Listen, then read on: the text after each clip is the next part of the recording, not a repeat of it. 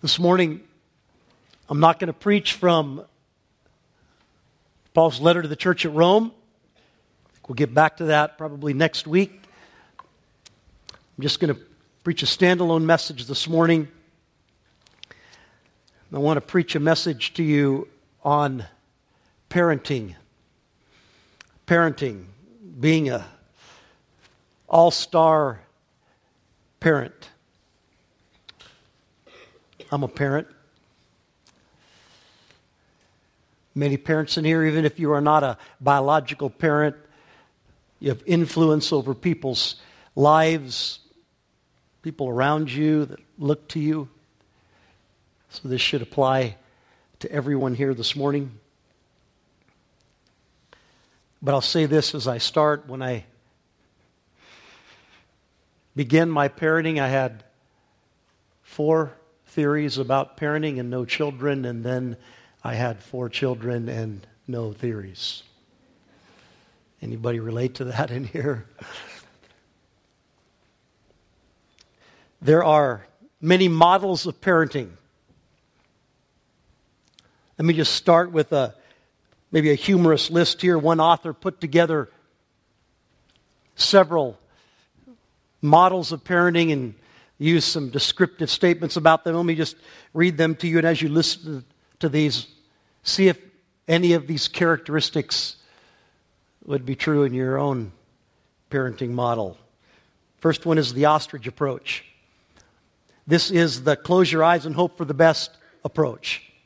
Got to put your head in the sand and trust it all will come out okay. There's the delegator approach. You know, good leadership is good delegation, right? The delegator approach is to use everybody else to raise your kids. Childcare, daycare, schools, camps, counselors, scouts, coaches, church. There is the Neiman Marcus approach to parenting. This is the parent that provides the child with every possible thing the child could have and believe that in the abundance of things, the needs of the child are met. There's the warden approach to parenting. This would be a parent that runs the ship like the leader of the Von Trapp family in The Sound of Music. If you've seen that movie, you know what I mean. He's the military sergeant. And everything is done according to rules and details. And then one more, there's the taxi cab approach to parenting. This is the parenting approach that says parenting is just simply a transportation problem. Meaning this, parents that use this approach believe that if they line up the calendar full of events and activities, giving the child every opportunity, then they'll be a successful parent, such as sports, music, drama, dance, cooking, woodworking, karate, youth group, and the list goes on. The value is placed on the doing and not the being. Now, that's just a list for a little humor. Maybe you saw some characteristics there in your own parenting model or how you were parented. But the good news is that God has a model. God has a plan. In fact, God is the perfect heavenly Father. And so we can look to Him, we can look to His Word and see what His Word says about the model for parenting that will be one that truly provides the blessing and the needs for what children should really have. So I'm going to just give you 4 principles. I'm going to take these. This is certainly not an exhaustive list by any means, but I'm going to take 4 principles and I'm going to take them all out of one book, the book of wisdom, the book of Proverbs. I'm going to show you 4 principles about parenting that are included in the book of Proverbs. First of all, let me state the first one and then I'll give you the verse. The first principle I'm going to call authenticity. Authenticity. And here's the byline, kind of the description for that. It is to live the life. Authenticity, to live the life. It says in Proverbs chapter 20, verse 7, the righteous who walks in his integrity, blessed are his children after him. Let me read that again. The righteous who walks in his integrity, blessed are his children after him. I have the suspicion that if we struck out in every other area of parenting and hit a home run in this one right here, we would go a long way to being an all-star parent.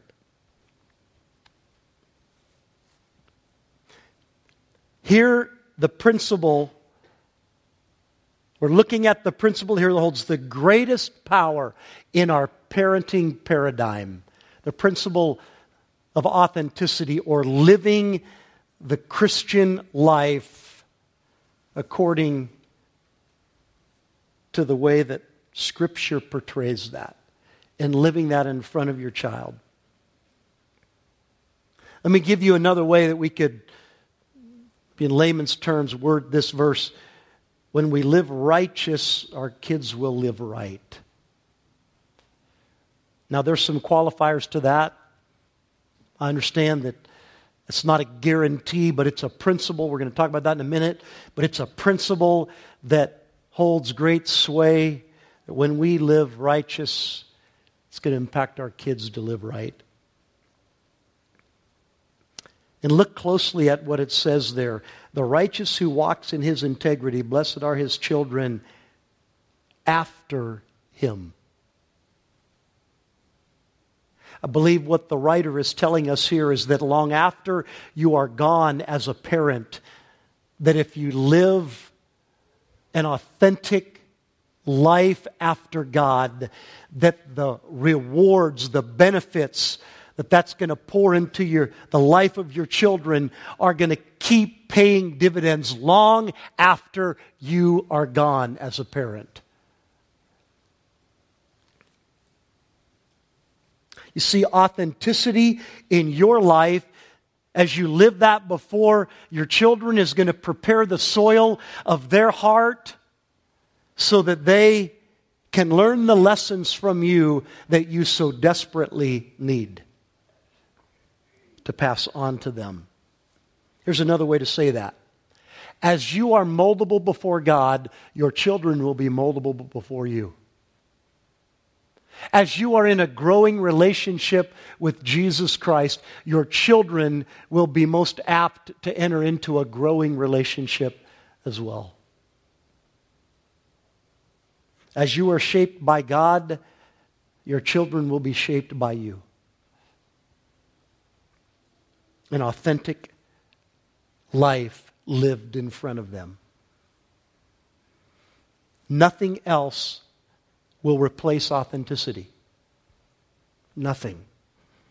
Not a Christian education. Now, I'm not shooting down Christian education. I believe in it. I've sent my kids for the past many years to a Christian school. Spent a lot of money doing that. So I'm not against Christian education. But it's not a replacement for the authentic life of the parent, the father and the mother lived before the child. Neither is a positive friend. I believe that it's beneficial for our kids to have positive friends, encouraging friends that are walking the same direction. But I'm telling you that the greatest friend that they need, ultimately, the greatest example that they need, is that of their father and their mother.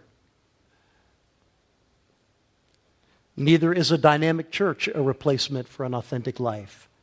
And neither is a godly grandparent. Certainly I am so grateful for my godly grandparents and for my father and mother who are to my children now. But that's not a replacement for an authentic mom and dad living an authentic Christian life before the child. Neither is a load of opportunities a replacement. Neither is an Ivy League education. And the list could go on. What does an authentic Christian life look like lived before your sons or daughters? Well, that list could be long, but let me just give you 3 or 4 points. Number one, it's consistency. It's you being the same in private as you are in public. It's you, regardless of circumstances, living that life of integrity that Proverbs mentioned in the verse that we just looked at. So consistency. Number 2, transparency. Transparency. 2 ideas here about transparency. Number 1, admit your mistakes. Yeah, I mean, as a parent, admit your mistakes. One great lesson that I've learned in my own parenting is that when I admit my mistakes to my children, they're very quick to forgive me. Very quick. And it teaches them something about humility when they see that in me. Second thing about transparency is admit your mistakes and share your struggles. Now, obviously, apply some discretion here, and the age of the child needs to be taken into consideration here, but there's a great influential power in you opening up to your children when they're at the appropriate age about the things that you struggle with. Like for me, opening up to my sons as they have grown older now, the things that I struggle with and the weaknesses that I have and how I am tempted, and for them to see me take the Word of God and the truth of God's Word and apply them to the areas of my life where I struggle, and them to see that development and that growth, as I believe, is a powerful thing. So, what does an authentic life look like? It's consistent and it's transparent. Number 3, it's a life of dependency. Life of dependency. Referring to dependency upon God. How are your children going to know that you are dependent upon God? Well, you could tell them that you are, and that will have some influence.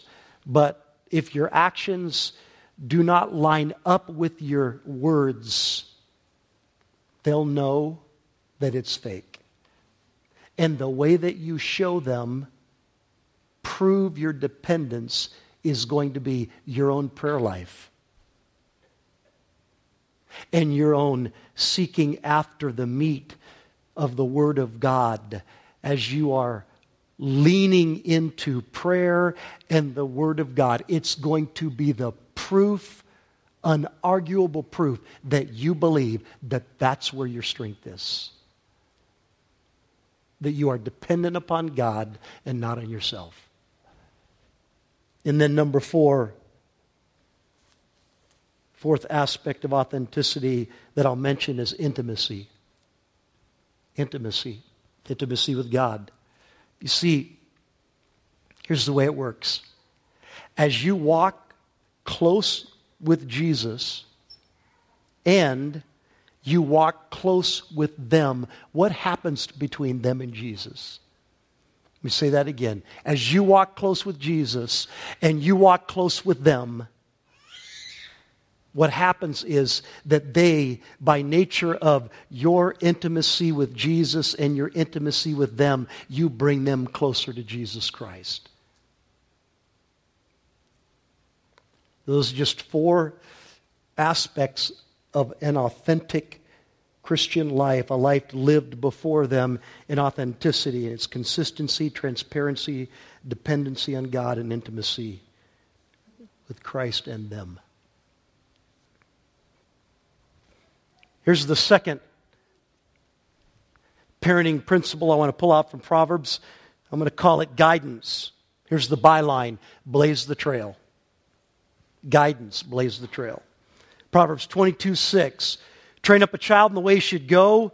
even when he is old, and he will not depart from it.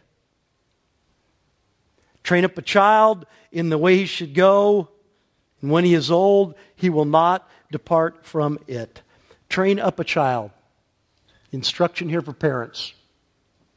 The Hebrew root word here for this phrase, to train up, it describes the palate in the mouth.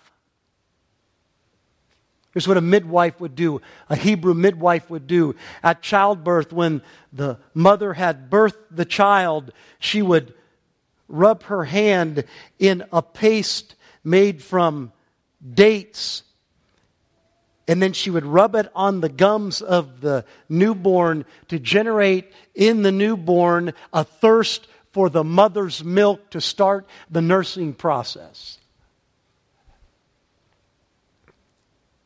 A parent, in like manner, is to create in their child a thirst for that which is going to nourish them and meet the needs of their life. I'm not just talking physical, but spiritual. Train up a child really includes two kind of overarching categories. Let me just state them and I'll explain each one. One category is universal truths. And the second one is unique shape. First of all, universal truths. It says, train up a child, quote, in the way. In the way. What is the way? It's God's way. God's way. We're to pass on God's truths to our children because God is the author of life and God has the answers for how life should be lived.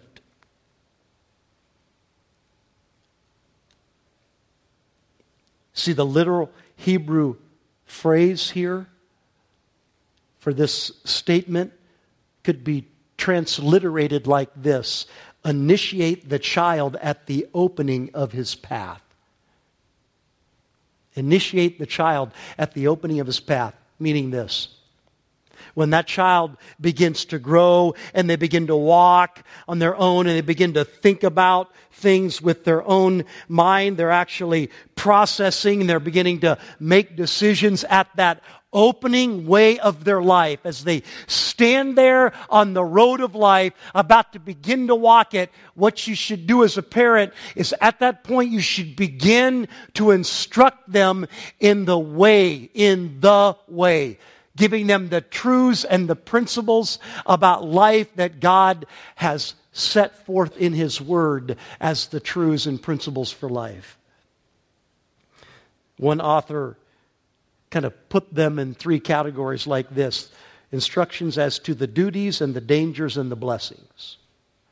The duties and the dangers and the blessings. Give them instructions on how to perform the duties. Give them direction on how to escape the dangers. And give them the promises on how to secure the blessings.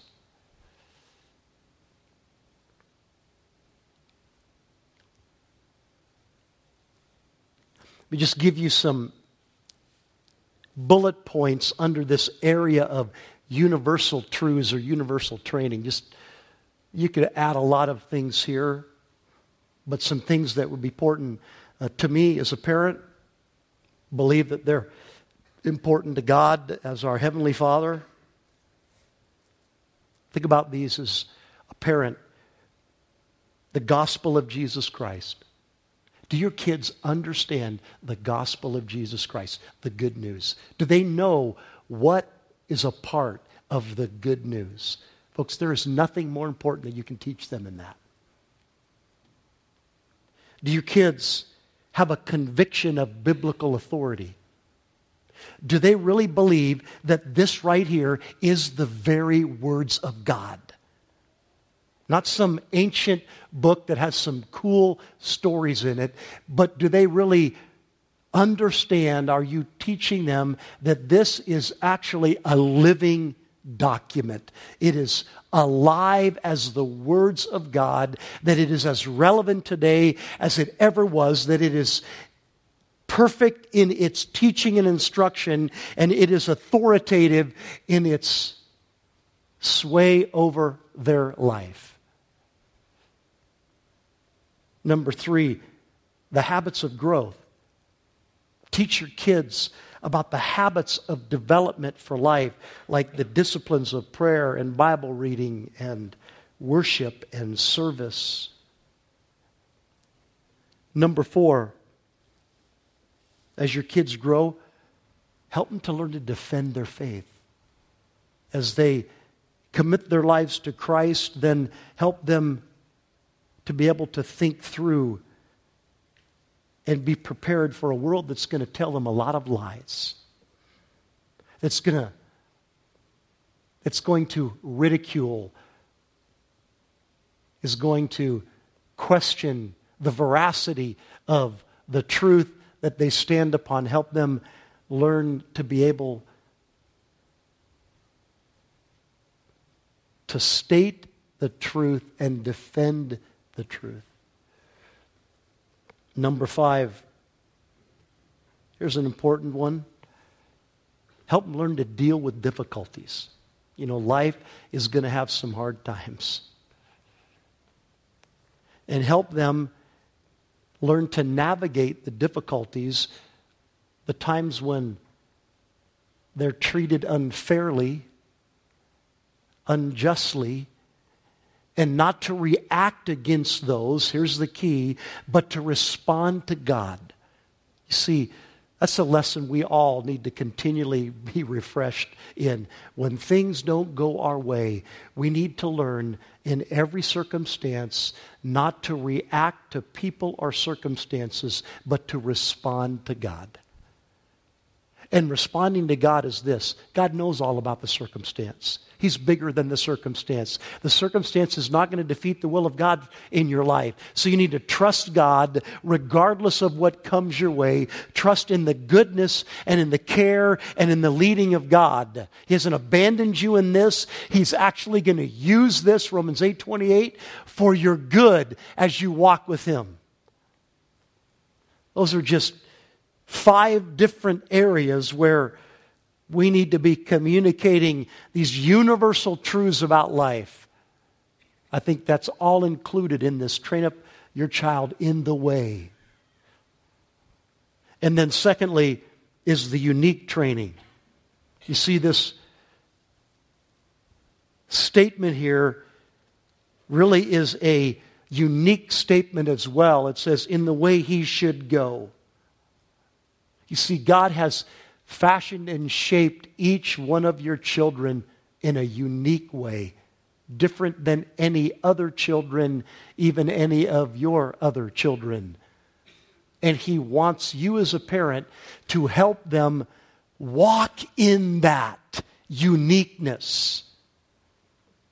You need to celebrate it, identify it, help fan it into flame, their shape and their giftings. God made them the way that He made them to fulfill a specific plan. Here's what it says in Ephesians. We are God's workmanship, created in Christ Jesus to do good works which God prepared in advance for us to do. You see, He made us unique, specific individuals, and He gave unique, specific good works for us and your children to do as they walk into life and as they begin to learn how God put them together uniquely. It'll help them to go in the way they should go. Now, how do you do that? That's a tough one. Maybe not for some, but for me, this is a tough one. How many of you wish you could have a practice run at parenting? Oh, my word, I wish I had a practice run. I feel like I'm just now starting to understand this aspect right here. I have 4 kids. They are radically different. Not one better than the other. They're all precious. And they all have been designed by God with a unique set of talents and gifts. One's gift is not better than the other. One's talents and shape is not better than the other. They are unique. They're the way God made them. And so I need to relate to them as their shape has been determined by God. I need the grace of God to do that. I need the help of God to do that. So here's some ways that you can do that. Number one, pray and ask God for wisdom. I mean, about that specifically. God, help me to understand who my daughter is, the uniqueness about her, so I can learn to relate to her in a way that makes sense to her, because she's not like my other daughter or like my other two sons. It says in James, if any of you lacks wisdom, let him ask of God, who gives generously to all without finding fault. We need to rely upon a perfect Father who wants us to do a good job in our parenting and who knows the shape He has placed in and the giftings He has placed in our children. And we need to be in a dependent relationship of prayer, saying, God, help me to understand what that is so I can draw that out of them. Help them fan that into flame. Number two, as you pray, look for the talents and the giftings. Try to be observant. It's a key point here for you dads, right? Be attentive. Be observant. Try to understand as you watch them relate to others, as you watch them gravitate to specific things that they enjoy. As you're praying, be thinking through what you're seeing, asking God to give you insight there. And then number three, dads, listen to moms. That is a big deal right there. That is a big deal. I certainly know it's true in my home. My wife is very adept, much more attuned to that uniqueness than I am. And I need to be in partnership with her in understanding what that is. Open dialogue using not only the insight God's given me, but the insight He's given me through my wife related to my children. And what that passage says, as parents train up their children in the way they should go, it says that He will not turn from it. Now let me just identify what that is there. It's a principle, not a promise. This is not abdicating a child's will here. It's not saying that you can force a child into living a certain way, but it's saying that the general principle is true, that if you will do this, the general result is that they will do this. So you can trust in the principle and see it activated. So what we've looked at so far is authenticity. Live the life. Number two, guidance. Blaze the trail. Here's number three, authority. Authority. Draw, here's the byline. Draw and keep the lines. Draw and keep the lines. I think we particularly need to hear this as Americans, as evangelical Americans. Authority, draw and keep the lines. A little bit of humor here, but a sad commentary. This is a list developed by the Houston Police Department. They put a list together with the heading like this: 10 rules for raising juvenile delinquent children.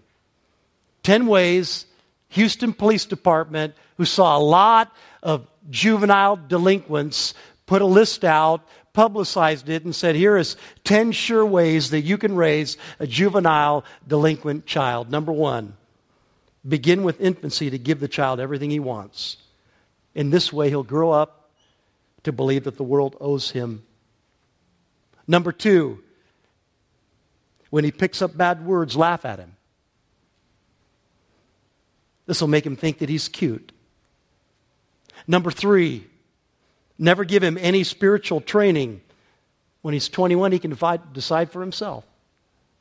Number 4, never give him any. Number 4, avoid the use of the word wrong. It might give him or her a guilt complex. Number 5, pick up everything they leave laying around. Number 6, let them read any printed material they can get their hands on. Number 7, quarrel frequently in the presence of your children. In this way, they won't be shocked when the home is broken up later. Number 8, give a child all the spending money they want. Never let them earn their own way. Number 9, take his or her part against neighbors and teachers and policemen. They're all prejudiced against your child anyway. And number 10, when he or she gets into trouble, apologize for yourself by saying, I never could do anything with that child anyway. Now that's a facetious but a sad commentary on what authorities were seeing as the willful demise of children by a lack of parenting. Proverbs 13:24 says this, whoever spares the rod hates his son, but he who loves him is diligent to discipline him. Let me read that again. Whoever spares the rod hates his son. Wow, that's a strong statement. But he who loves him is diligent to discipline. Authority. Draw the lines and keep the lines. The Hebrew word for rod here is a symbol for authority. It doesn't just mean an implement to discipline with. It is intended to convey the idea of authority.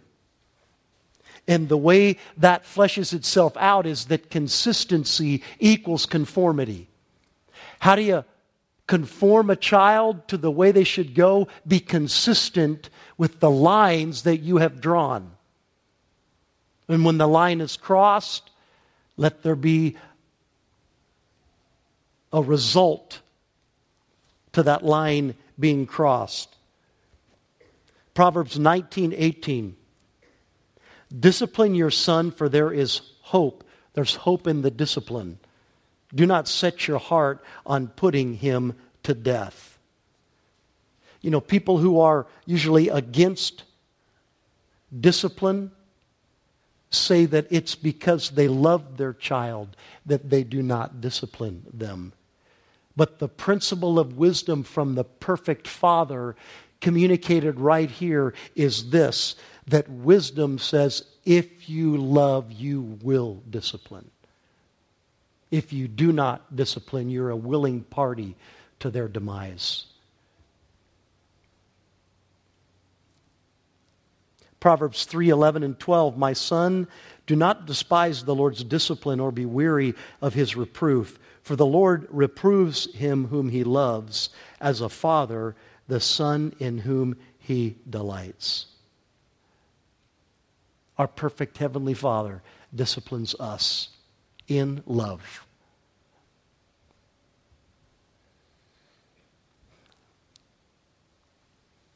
So we've looked at authenticity, live the life.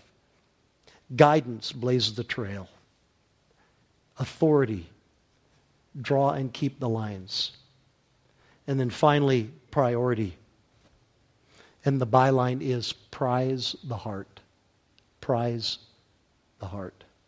Proverbs 4:23 says, keep your heart with all vigilance, for from it flow the springs of life. Keep your heart with all vigilance, for from it flows the springs of life. Who is the father that every father should aspire to be like? Who is it? It's God the Father. It's God the Father. And what is it that God is most concerned about as He looks at us, His children?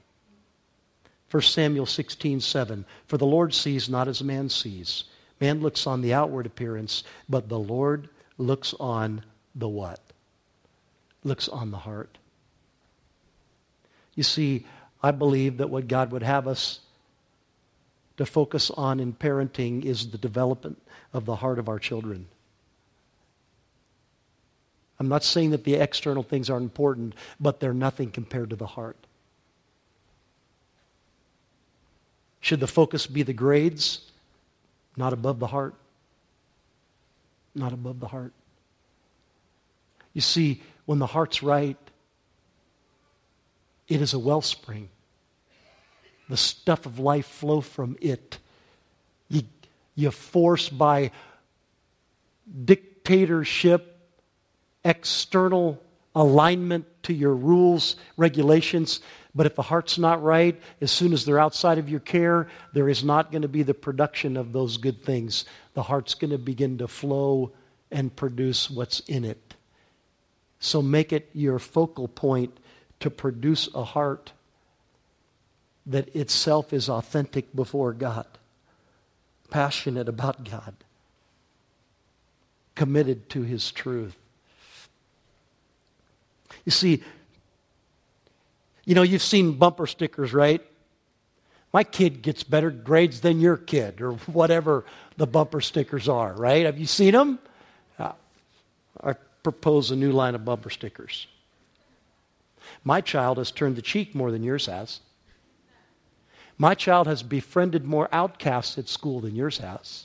My child has honored his father and mother more than yours has. My child has shared Jesus Christ with more of his friends than yours has. Now, I'm being facetious here. Shouldn't be a competitive thing between my child and your child at all. The point I'm making at is, what do you prioritize in the life of your child?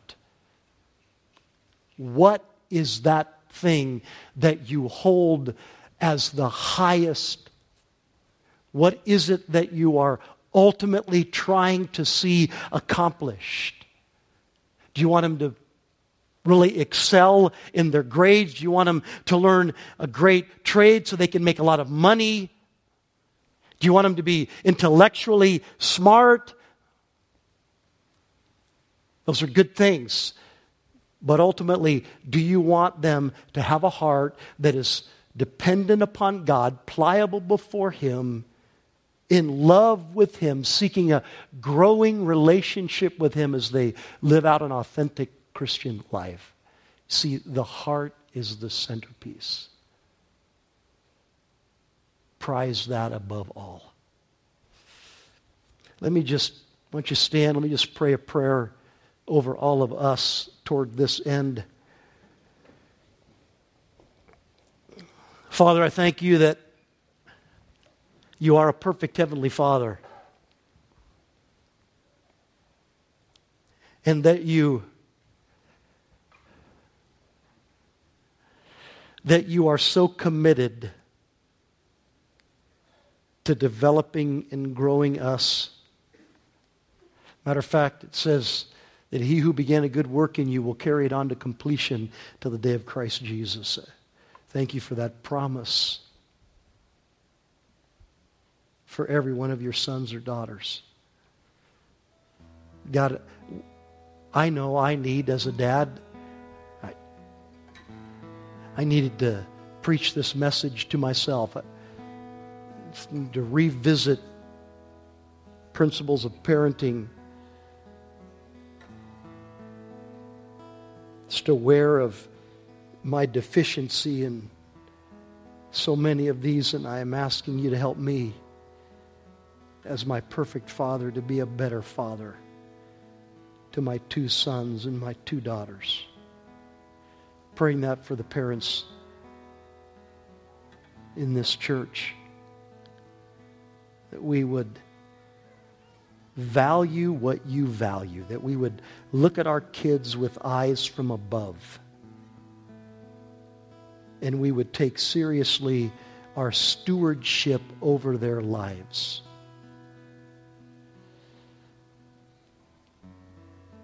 And we would work like everything depended upon us, but pray like everything depended upon you, as we seek to lead them, love them, shape them. In Christ's name I pray. Amen.